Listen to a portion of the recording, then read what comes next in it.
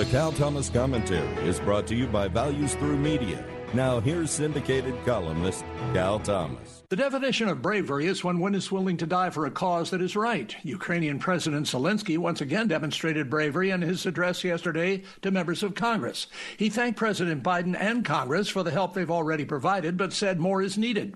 In an appeal for a no-fly zone, he recalled air attacks on Pearl Harbor and September 11. He offered an alternative to a no-fly zone, asking America to provide defensive aircraft that Ukrainians could use. He called on all U.S. companies to leave Russia, saying this is more important than income.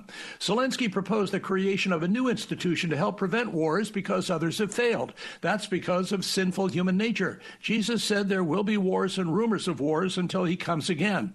He likened his fight to defend freedom in Ukraine to the need to defend freedom everywhere. He was right to do so because freedom costs and must be defended. The video of dead people, including children, and the wanton destruction of civilian buildings was powerful. He made his case. Will it be enough?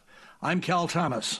For a free copy of today's commentary, visit calthomas.com or write us at Values Through Media, P.O. Box 373340, Key Largo, Florida 33037. That's P.O. Box 373340, Key Largo, Florida 33037. Please specify the date and subject. Your tax-deductible gifts to Values Through Media help support us. Listen again next time for the Cal Thomas Commentary.